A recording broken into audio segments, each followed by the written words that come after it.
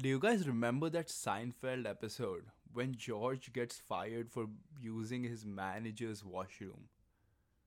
It's almost as if it's so bizarre. It's almost as if it's abnormal. Welcome to Sipping Socrates, where we have a warm Socratic discussion over a cup of coffee. We are Manan and Parv, and today is March 12th. We will be talking about what's normal. Okay, so I personally haven't watched that Seinfeld episode, but it almost seems to me as if that is irrational behavior. Like, why? How would you quit just because your manager didn't let you use his or her washroom? Yeah, like washroom is so small a deal in the grand scheme of working and sharing a workspace. It's very irrational. And there have been so many examples of just pop culture references just being made, and oftentimes we find people doing abnormal things even funny, right? Like if someone I don't know, embarrasses themselves by walking out on the street with just their underwear on. And so that is something that we don't get to see on a daily basis, but that sort of encourages us to think, well, who created these rules, who created these norms per se, and how did they even come to be, right? So the earliest sort of understanding of what a norm is comes from, interestingly, your ability to create perpendicular angles when you're carpeting. And so that was what happened with uh, that is what happened with normal, right? So they came to know what normal is, and it was sort of this term coined by a carpenter who was trying to create typical, straight, perfect, ideal 90-degree angles, because his work sort of warranted to. And so it comes from the Latin word, like that meant perpendicular or at right angles. And so even though that is geometry and things are pretty objective in geometry, and there are rules and there are angles and there are, as we all sort of know it, the demented trigonometric identities. um, that is more so an objective thing, but then we sort of use this ideology in social situations, and it has cultural implications all over the world, and most of our behavior is dictated by what we deem to be normal. So this carpenter, when he tried to create this perfect perpendicular angle, I'm sure there was some error to it. If you guys know, then in today's world we used to define a kilogram as from a reference weight, and this reference weight used to be kept in Paris in the Louvre Museum, and replicas of this kilogram were made and distributed across the world so that the system is quote unquote normalized, so that everywhere in the world a kilogram is a kilogram. Well, years later, all of these replicas were brought together to be compared with each other. Turns out that their weights were deviating. So all of us have come up with the definition of normal through something, referencing through something. However, everything that we make around them in reality is never even close to the normal that we refer to. That's an interesting point you bring up, Parv, because in my reading, it the first time normal was used outside this perpendicular geometrical context that we were talking about, it was when there was this Belgian astronomer for some reason, called Adolphe Quetelet, and I don't know if I'm pronouncing that right, by the way, but what he tried to do is he tried to understand or look into what is a normal human being, right? And that is, like you said, it's a difficult question to answer because you have so many deviations from what normal is, and that's exactly what he found out. So he collected a large group of people and he wanted to compare the anatomy of, and like just in general the body structure of these large number of men and women. So he wanted to, what he found was that after examining so many number of participants who volunteered to be a part of a study, that he sort of, he was this one weird guy who used to really like statistics, and so he he measured each part of their body and he compared it to the rest, and he found that there's this bell curve, right now, and that's commonly referred to now as the normal distribution curve. But ironically, he found that the average man, according to the measurements that he observed and recorded, is not perfect. So his proposition was, he found out that the most average man is impossible to for them to be perfect. And so um, then we sort of come across this question, it's like, what's the point of finding the normal if we are meant to strive to be out, like, better than the normal, right? Like, what's the if there is no such reference that is abstract, then how do we know what is normal, and if that's even like a fruitful conversation to have? That is true. We have been trying to come up with a anatomically normal body. What is a normal human and what is a abnormal human? So years ago, Norma and her male counterpart, Norman, were statues modeled by gynecologist Robert Dickinson and the sculptor Abraham Belsky. Uh, and these statues were supposed to be an average American men and women. Well, after these statues were made, 4,000 women performed in a competition of resembling Norma. Guess what? Neither one of those 4,000 women were could have been closely related with the statue. So even though we came up with the definition of the normal, even though we have this idea of what's normal, and even though we think that normal is average and average comes up from the population, no one in this population is representing the average or representing the normal.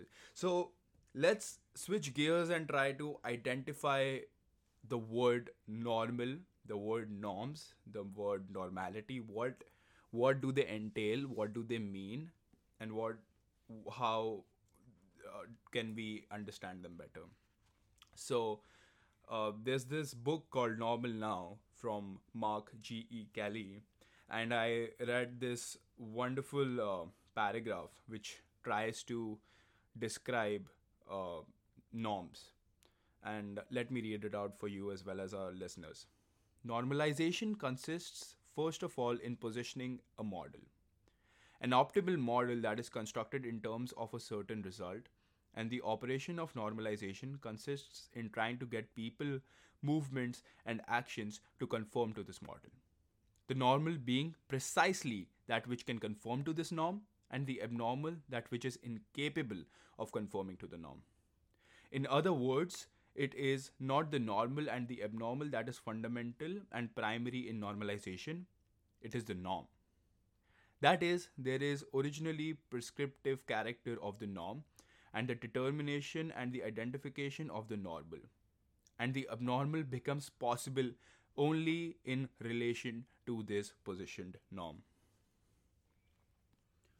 So Manan, I'm always excited to get your thoughts on things. So what did you think So, about that? if I understood that correctly, what the author is trying to tell us is that it is not the importance or significance of where each data point lies in comparison to other data points, but it is more important that we focus on the what the general trend of every data point sort of shows us and terms as being part of the quote unquote norm in the quantitative sense, and that it is not important that we focus on each data point and where it lies, but more so that that data point signifies the norm itself.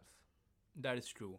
Furthermore, in the book, he goes on describing that conforming to this model which has norms, makes someone normal.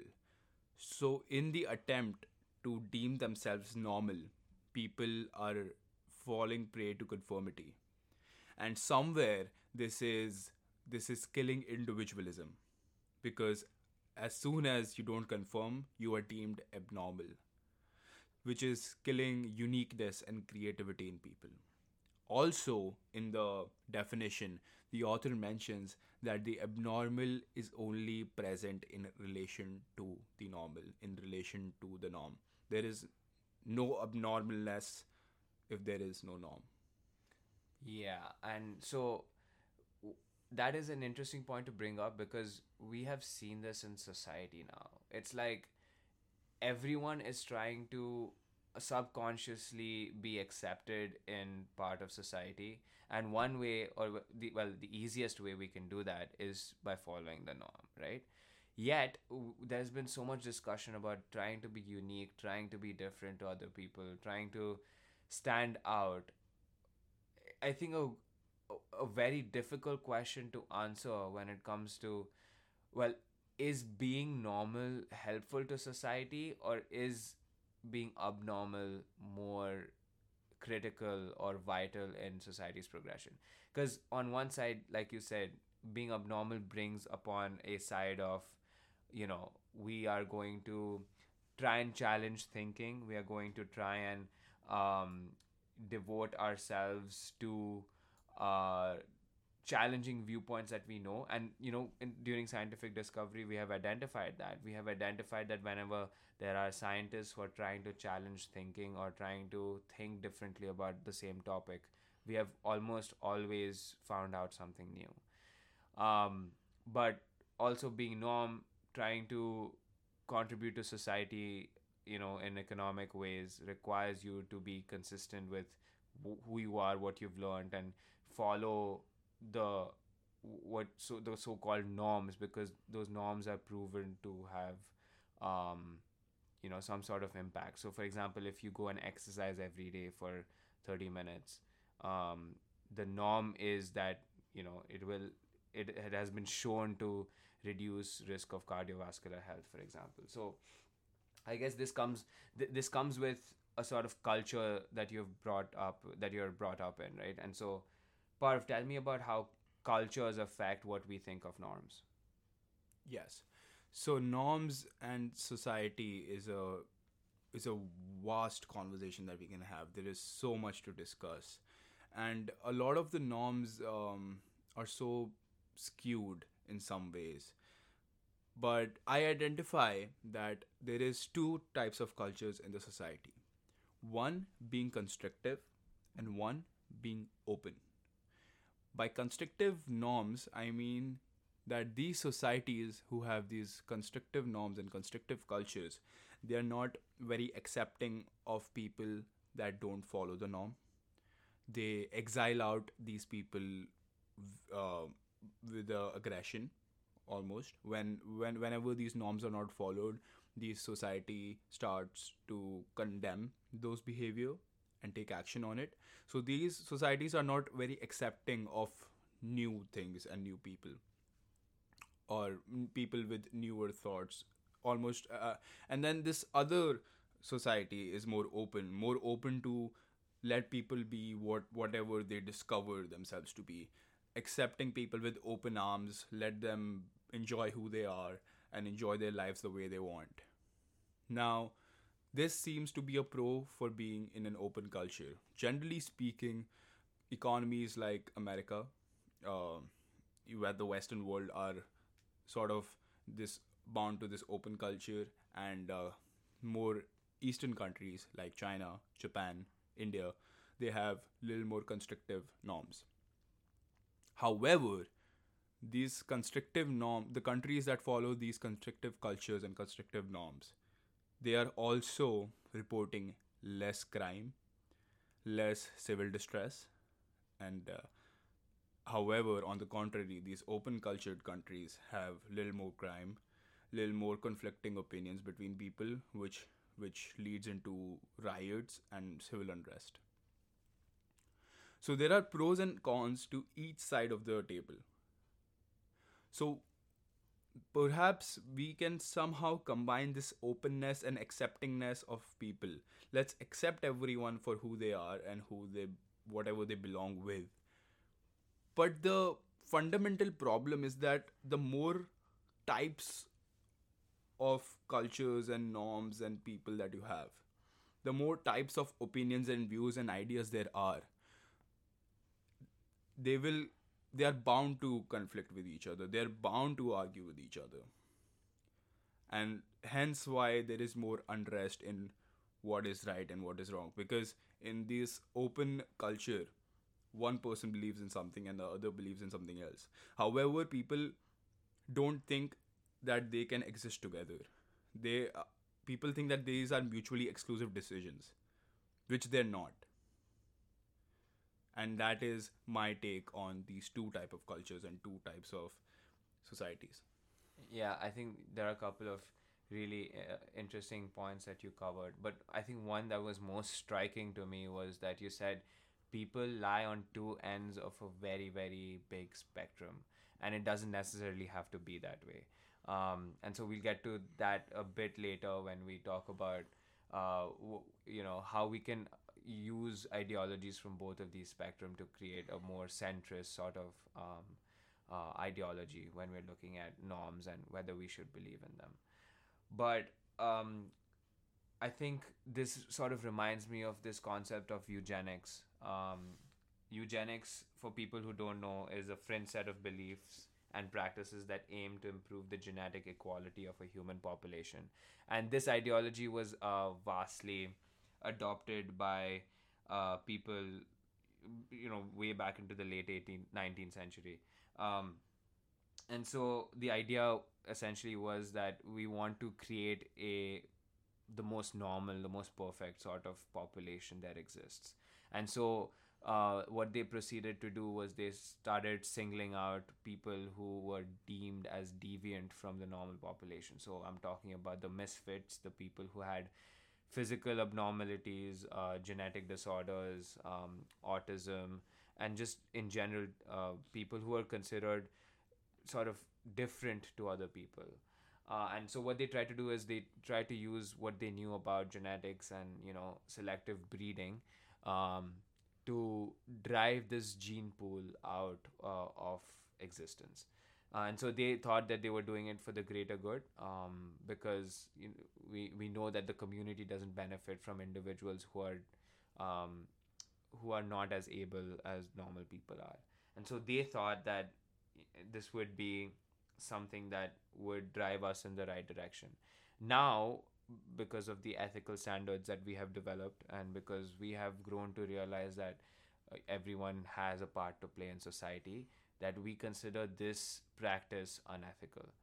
And so this sort of just makes me think about how norms have changed and evolved over time, but also how our understanding and how our perception of norms to do good for society has changed. Before, it used to involve radical ideas and practices like the one that I just described in eugenics, and those used to be okay. But now we're starting to be more accepting, more understanding of others, and necessarily, I don't know if this has made a better change in society, but it is definitely a step forward in how we think about or how we reject the notion of being normal.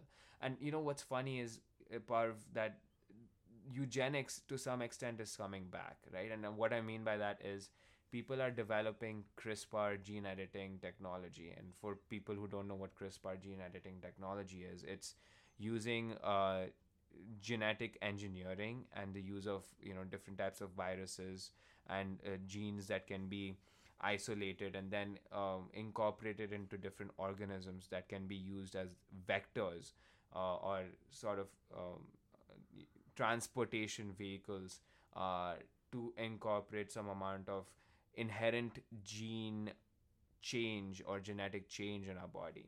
And people are now defending this CRISPR technology, saying that we can now create designer babies, right? So designer babies, as in uh, babies that can be quote unquote, and this is, and we're still far away from the foolproof technology, but ideally babies that can have similar physical characteristics to as you what you desire. So on one hand, you have like hundreds of years ago, you have this idea of that we need to like drive out population that is not beneficial to society. And now we're literally doing the same thing, where I know CRISPR has other like benefits that can help people live better lives and cure them of diseases that can otherwise never be cured. But we're doing the same thing where we're trying to bring back desirability of certain characteristics in society. That's I'm still trying to wrap my head around the term designer babies. It's so funny Yeah. how we want designer shoes, designer bag, designer baby. Check, check, check. Yeah. So like you said, this removes the individuality out of society, right? This allows, while we are talking about being more accepting, this does exactly the opposite. And the funny part is that we expect all people in the population to be a certain way, but we are also striving towards perfectionism at the same time. How do you think that creates a conflict in how you go about doing things? It's a major conflict because as society we have come to terms that what's average slash normal is good.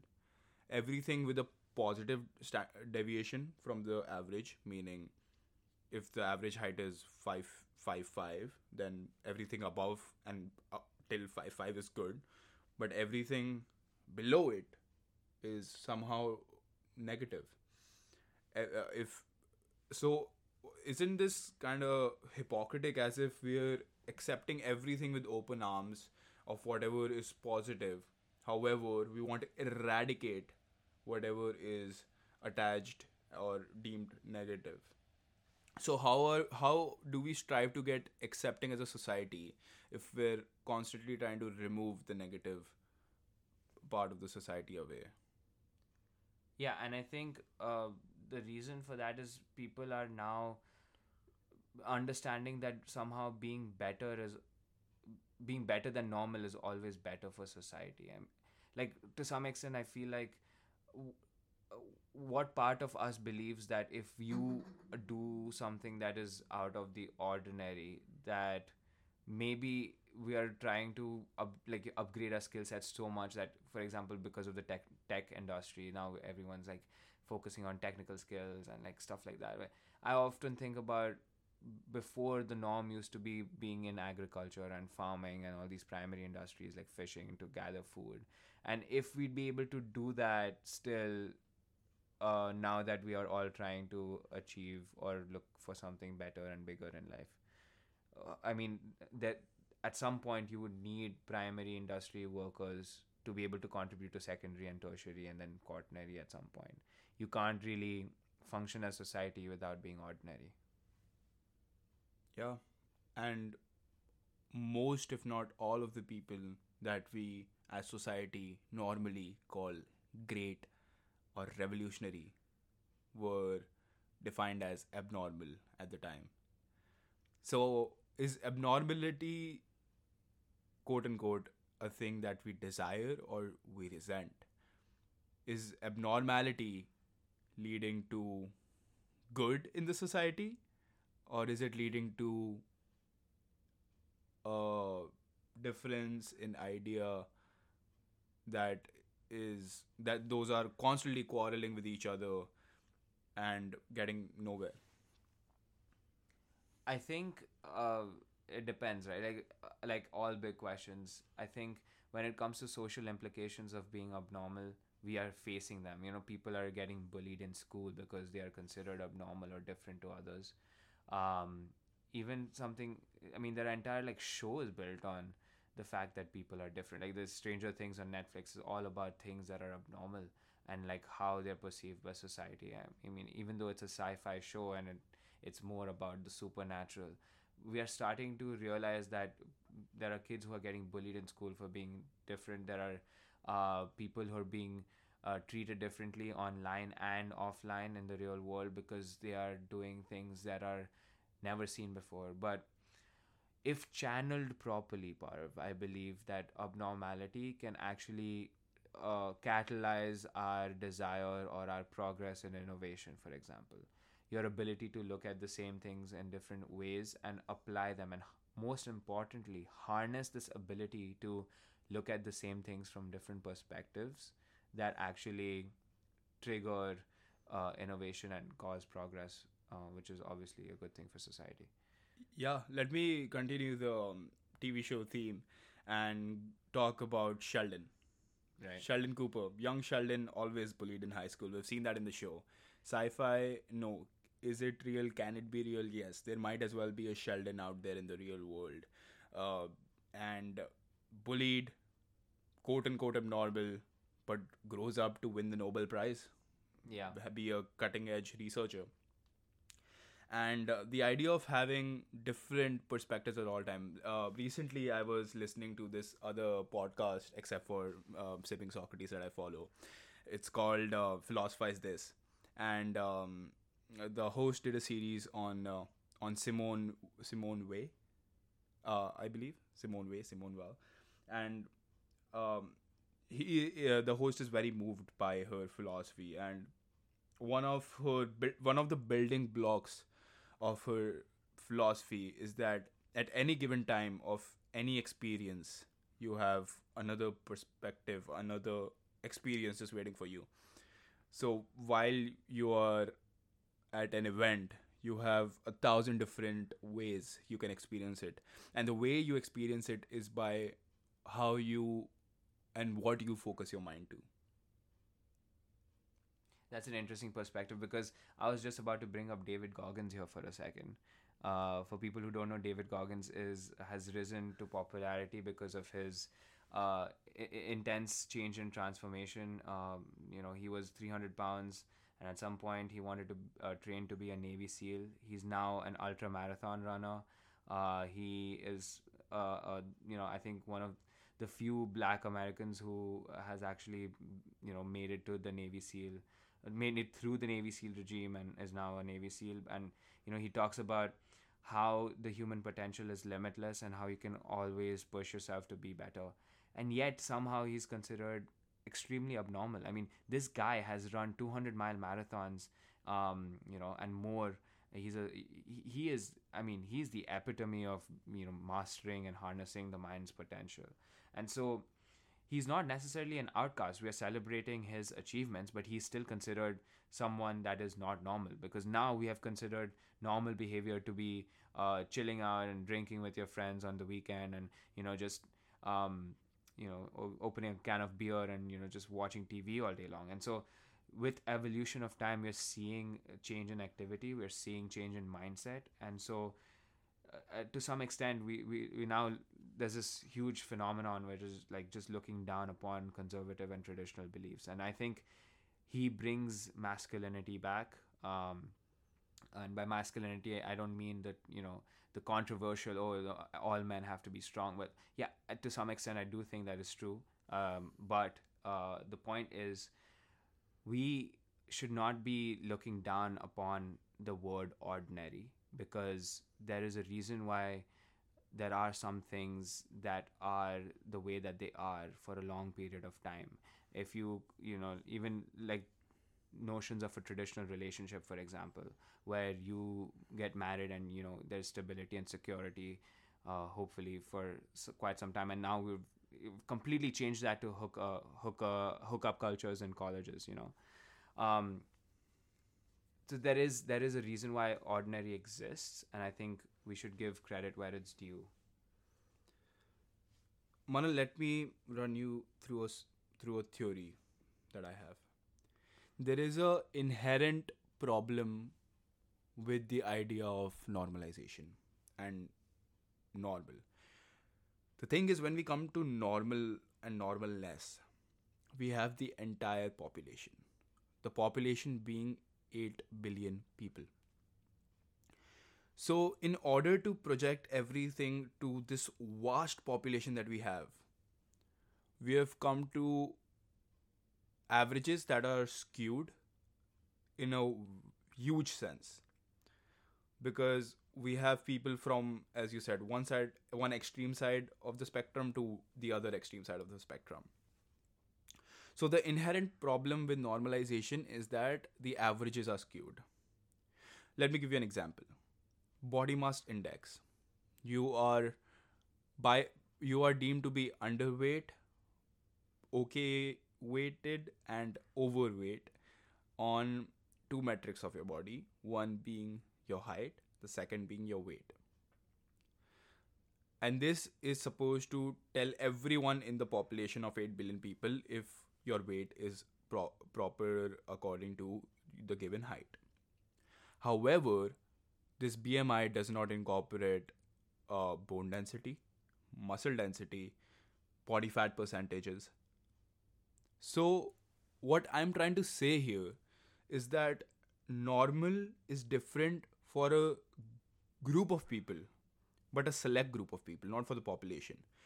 Instead of having a normal for a population, let's have normal for a subset of the population, for a group of people, which can be classified as a population of their own. So instead of following the normal distribution, I want you to follow a T distribution. For listeners who want a little statistical background on this, T distribution is basically a normal distribution, but with a population size of less than 30, and and the tails are a bit fatter than a normal distribution. So the probability of having an outlier is higher. So why not we come up with a population that BMI actually works with? And then let's come up with a population that works with something else. Let's come up with a population that works with something else. So there is an inherent flaw in the concept of normalization.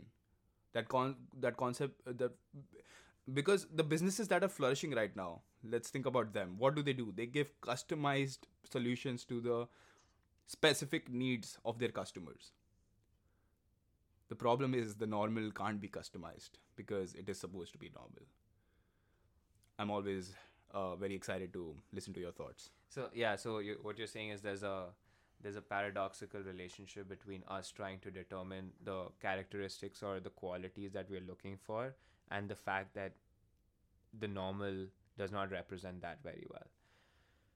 Yes, for a normal in a population so large, P can never be less than alpha.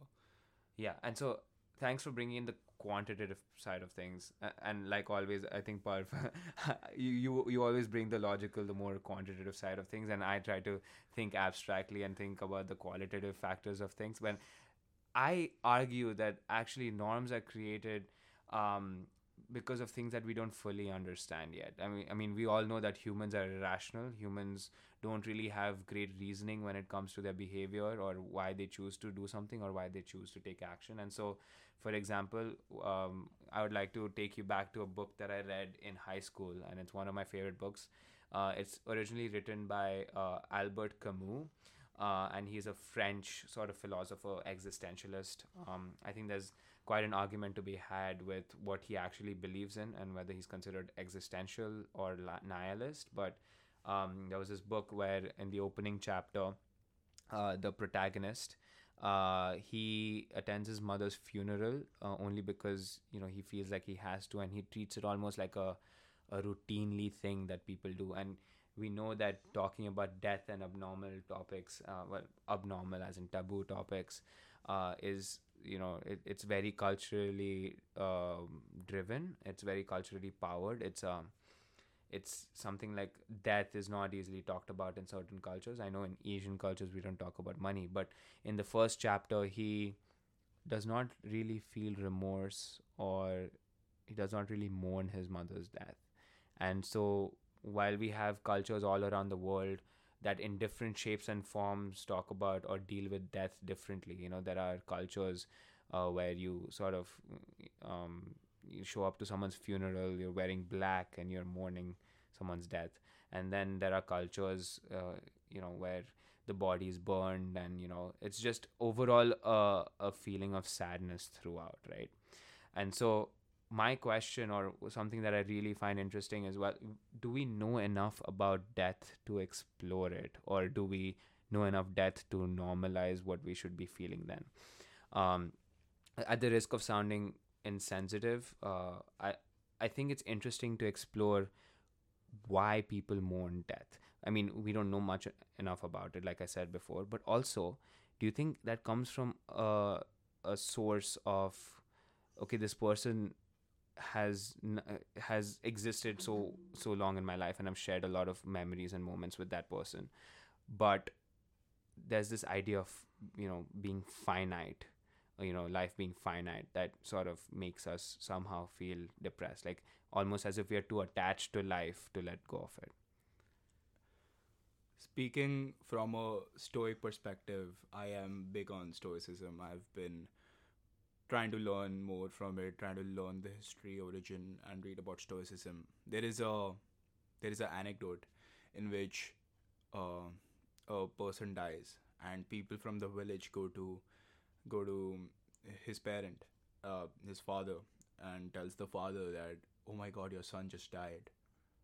And very calmly, the philosopher responds to the villagers, saying, and I quote, "I knew that my son was mortal."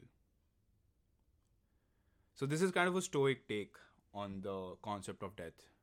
Well, it is very normal to mourn a person's death.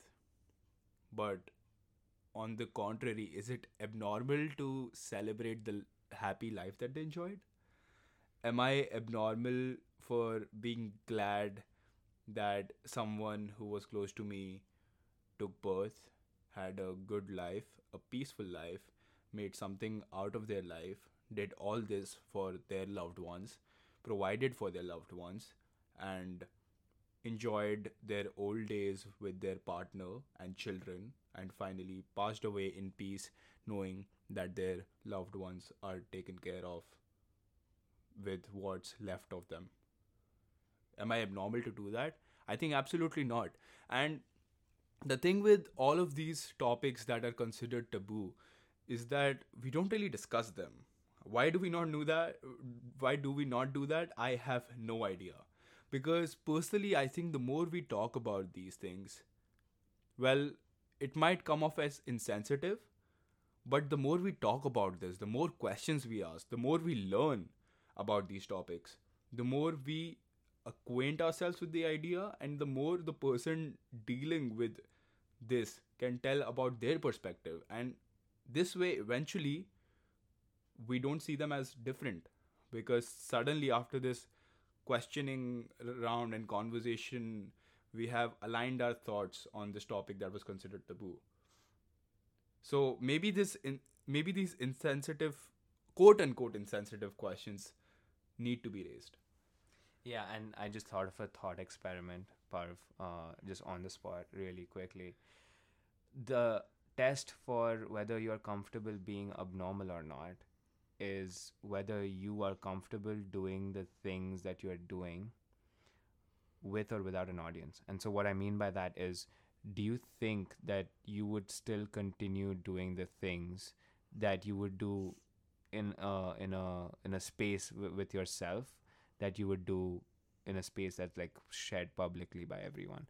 And so the consequences of you being portrayed as abnormal or deemed as abnormal comes with a social sense that you won't be accepted in society anymore. And I think that is why people are afraid to talk about taboo topics.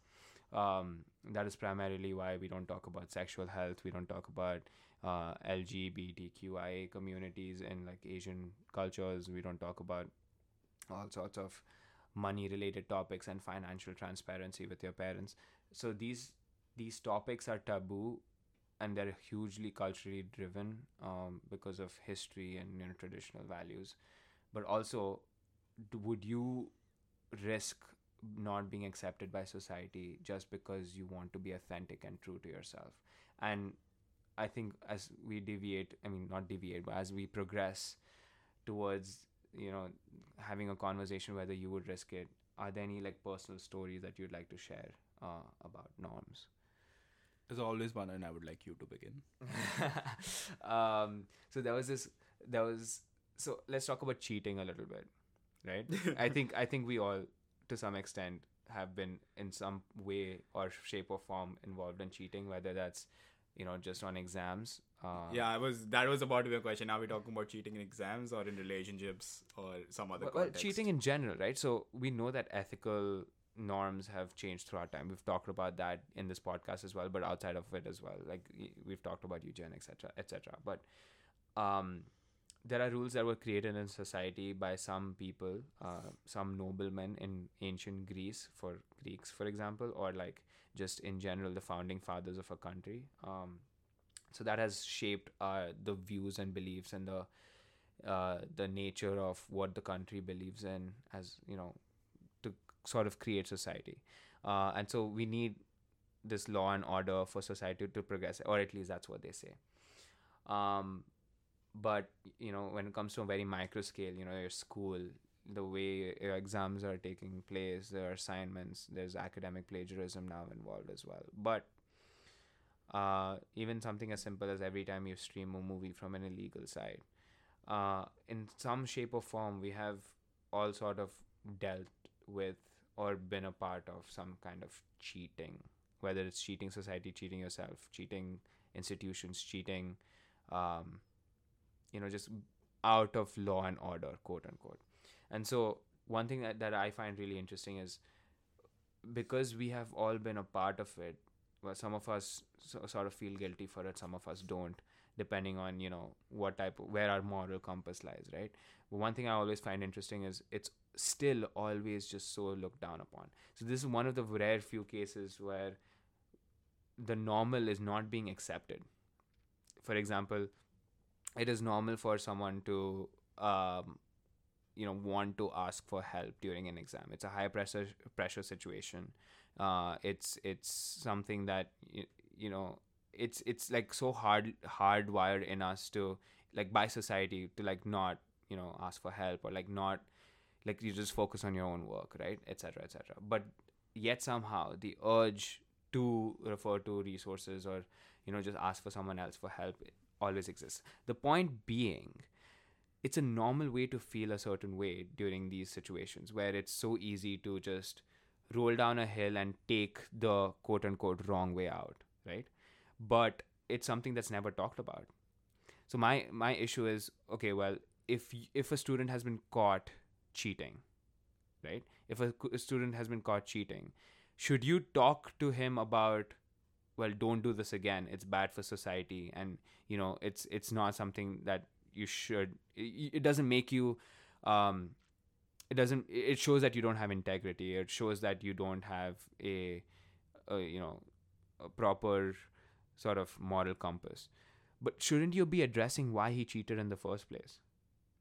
Point is, if you are feeling like you're abnormal, if you're feeling like you're a misfit, if you know, if you feel like you don't belong somewhere, a conversation needs to be had about why, instead of just shutting it out and forcing you to follow the norm. And that's what the thing about rebellious people is, what people don't understand is, they're rebellious not because of the things that have happened to them, but because they have never been addressed. There has been no sort of perception or insightfulness from other people, or you know, just other beings in society that understand, not justify, but understand why this has happened and where this is coming from. So you're saying the norm as a student is to cheat, and the abnormal in this example is to not cheat, because let's face it, majority cheats. At least in a college situation. I think a lot of people do cheat, but I think more than more than classifying one activity as normal and the other as abnormal, it's the idea that cheating, according to the rules, has been normalized, and that's why it's the rules. But the desire to cheat, the desire to be successful, the desire to somehow just get your way out of, you know, a troubled or an unprepared situation is not addressed as it should. Okay. I was thinking about this while you were speaking, and I thought that in at least in the college, professors are progressing from this idea of exam from what it was, and I think what it was to test if you know the material, and now it is becoming, for some of my classes that I'm taking, to, well, we taught you some material, I want you to remember it, so remember it, come, and you'll get a perfect score. The professors don't and I quote one of my professors. They mentioned in class that I don't want to hurt your GPA. I don't.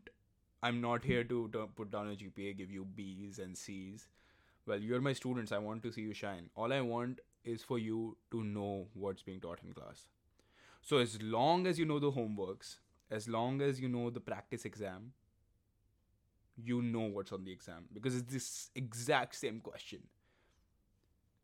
By exact same, I don't mean like literally exact same to the word, but the concept being the exact same. You need to apply the same formulas, the same idea, just on a different company with different numbers. So long as you know this, you'll do it. Which is not testing the material, that is just learning the material. Exam has become a way for professors to force their students in a way to go back 2-3 weeks and redo all the material that they just saw. And that is a progression that I like and I enjoy in some of the classes. It forces me to learn and not forces me to remember. Yeah, and that's a great example of now how we're using like evolution of time to rediscover and redefine what norm is, which by the way, excuse me, that I felt like is like this constant reconfiguration of what the norm is due to evolution is more important than the norm itself and the practice that we believe in, because the more we sort of reflect, the more we sort of reevaluate, the more we find, like you said, best of both worlds, where we don't risk being abnormal as a deficiency or like a declining society, but use abnormality to progress forward with the norms that we have, incorporate best of both worlds. It's this reconfiguration and reflection of what's normalized and what we want to achieve with society that is more important than us actually falling into the expectation of following the norms every single day. But I think another important example is lying, right? We all lie. It's known that we lie about 12 times a day, perhaps more, on average. But if lying is something that we do naturally, or if it's something that is considered normalized behavior because most people do it, why do we still teach our kids to never lie, right? Like why is this idea of honesty so prevalent in society? I understand that it is sort of something that is needed in society so that we progress, as in ethically and morally, and you're with integrity. But it should be addressed that lying is actually the normalized behavior, and in this case we are approving of the abnormal. Those are great norms that you talked about. And one norm that I have been thinking about recently, and I've been thinking about this a lot because some of my friends now are graduating, and what I said to them was, imagine this: for the first time in your lives, you'll not be a student. For the first time in your lives, you'll not be told what to do. The norm that I'm talking about is this upbringing of an quote average child. An average child starts their lives of up till age 3 years, they basically sleep all the time. Then they start going to play school. Then they enter elementary school. Then progress to middle school, high school, go to college, and then maybe go to grad school, get a PhD, and finally work the rest of their life. And the idea of a child not going through this progression of schools is somehow abnormal. This idea of, oh, why are you not going to college? Like, what's wrong? Maybe some people don't want to read the material and or read all the material. Maybe some people don't want to fulfill that genetic requirement and just focus on that one field that they truly and utterly enjoy. And both of us have had conversations about the education system before, and why it is flawed in its own ways. uh, Perhaps, maybe, by going to college, recruiters are trying to see that, well, here's a place you went every day of your life for 4 years, every day, did most, if not all, of the tasks that you were told to do, mostly on time. So maybe when you come to the job market and when you work for our organization, you will show up every day on time and do the work. So, is this high school system working, or is it not working? Is it working for the majority or normal population, but at the same time it's deteriorating the not majority, quote, abnormal population? Yeah, and I think that's a great point to bring up because um, you dressing up in your school uniform every single day for, I don't know, 12 years straight of your life in the form of school, and then you wearing slightly better trousers and slightly more expensive shirts with ties and working a 9 to 5, that means you've conformed to the norms of society. And one of the last few, hopefully long lasting thoughts that I'd like to leave for our listeners after the podcast is, to what extent does norms and normalization lead to conformity, and whether that conformity to society is worth your freedom? Finally, I want you all listeners to think about, what are some of these norms that are so inherent in you that you don't even think about them? And now that you're thinking about them because I just pointed them out, do you think you should still conform to them, or were they just deep rooted in you and you have been following them mindlessly? With that, I wish you guys have a great rest of your day, or night if you're listening to it in the evening. And I'll see you guys in the next one.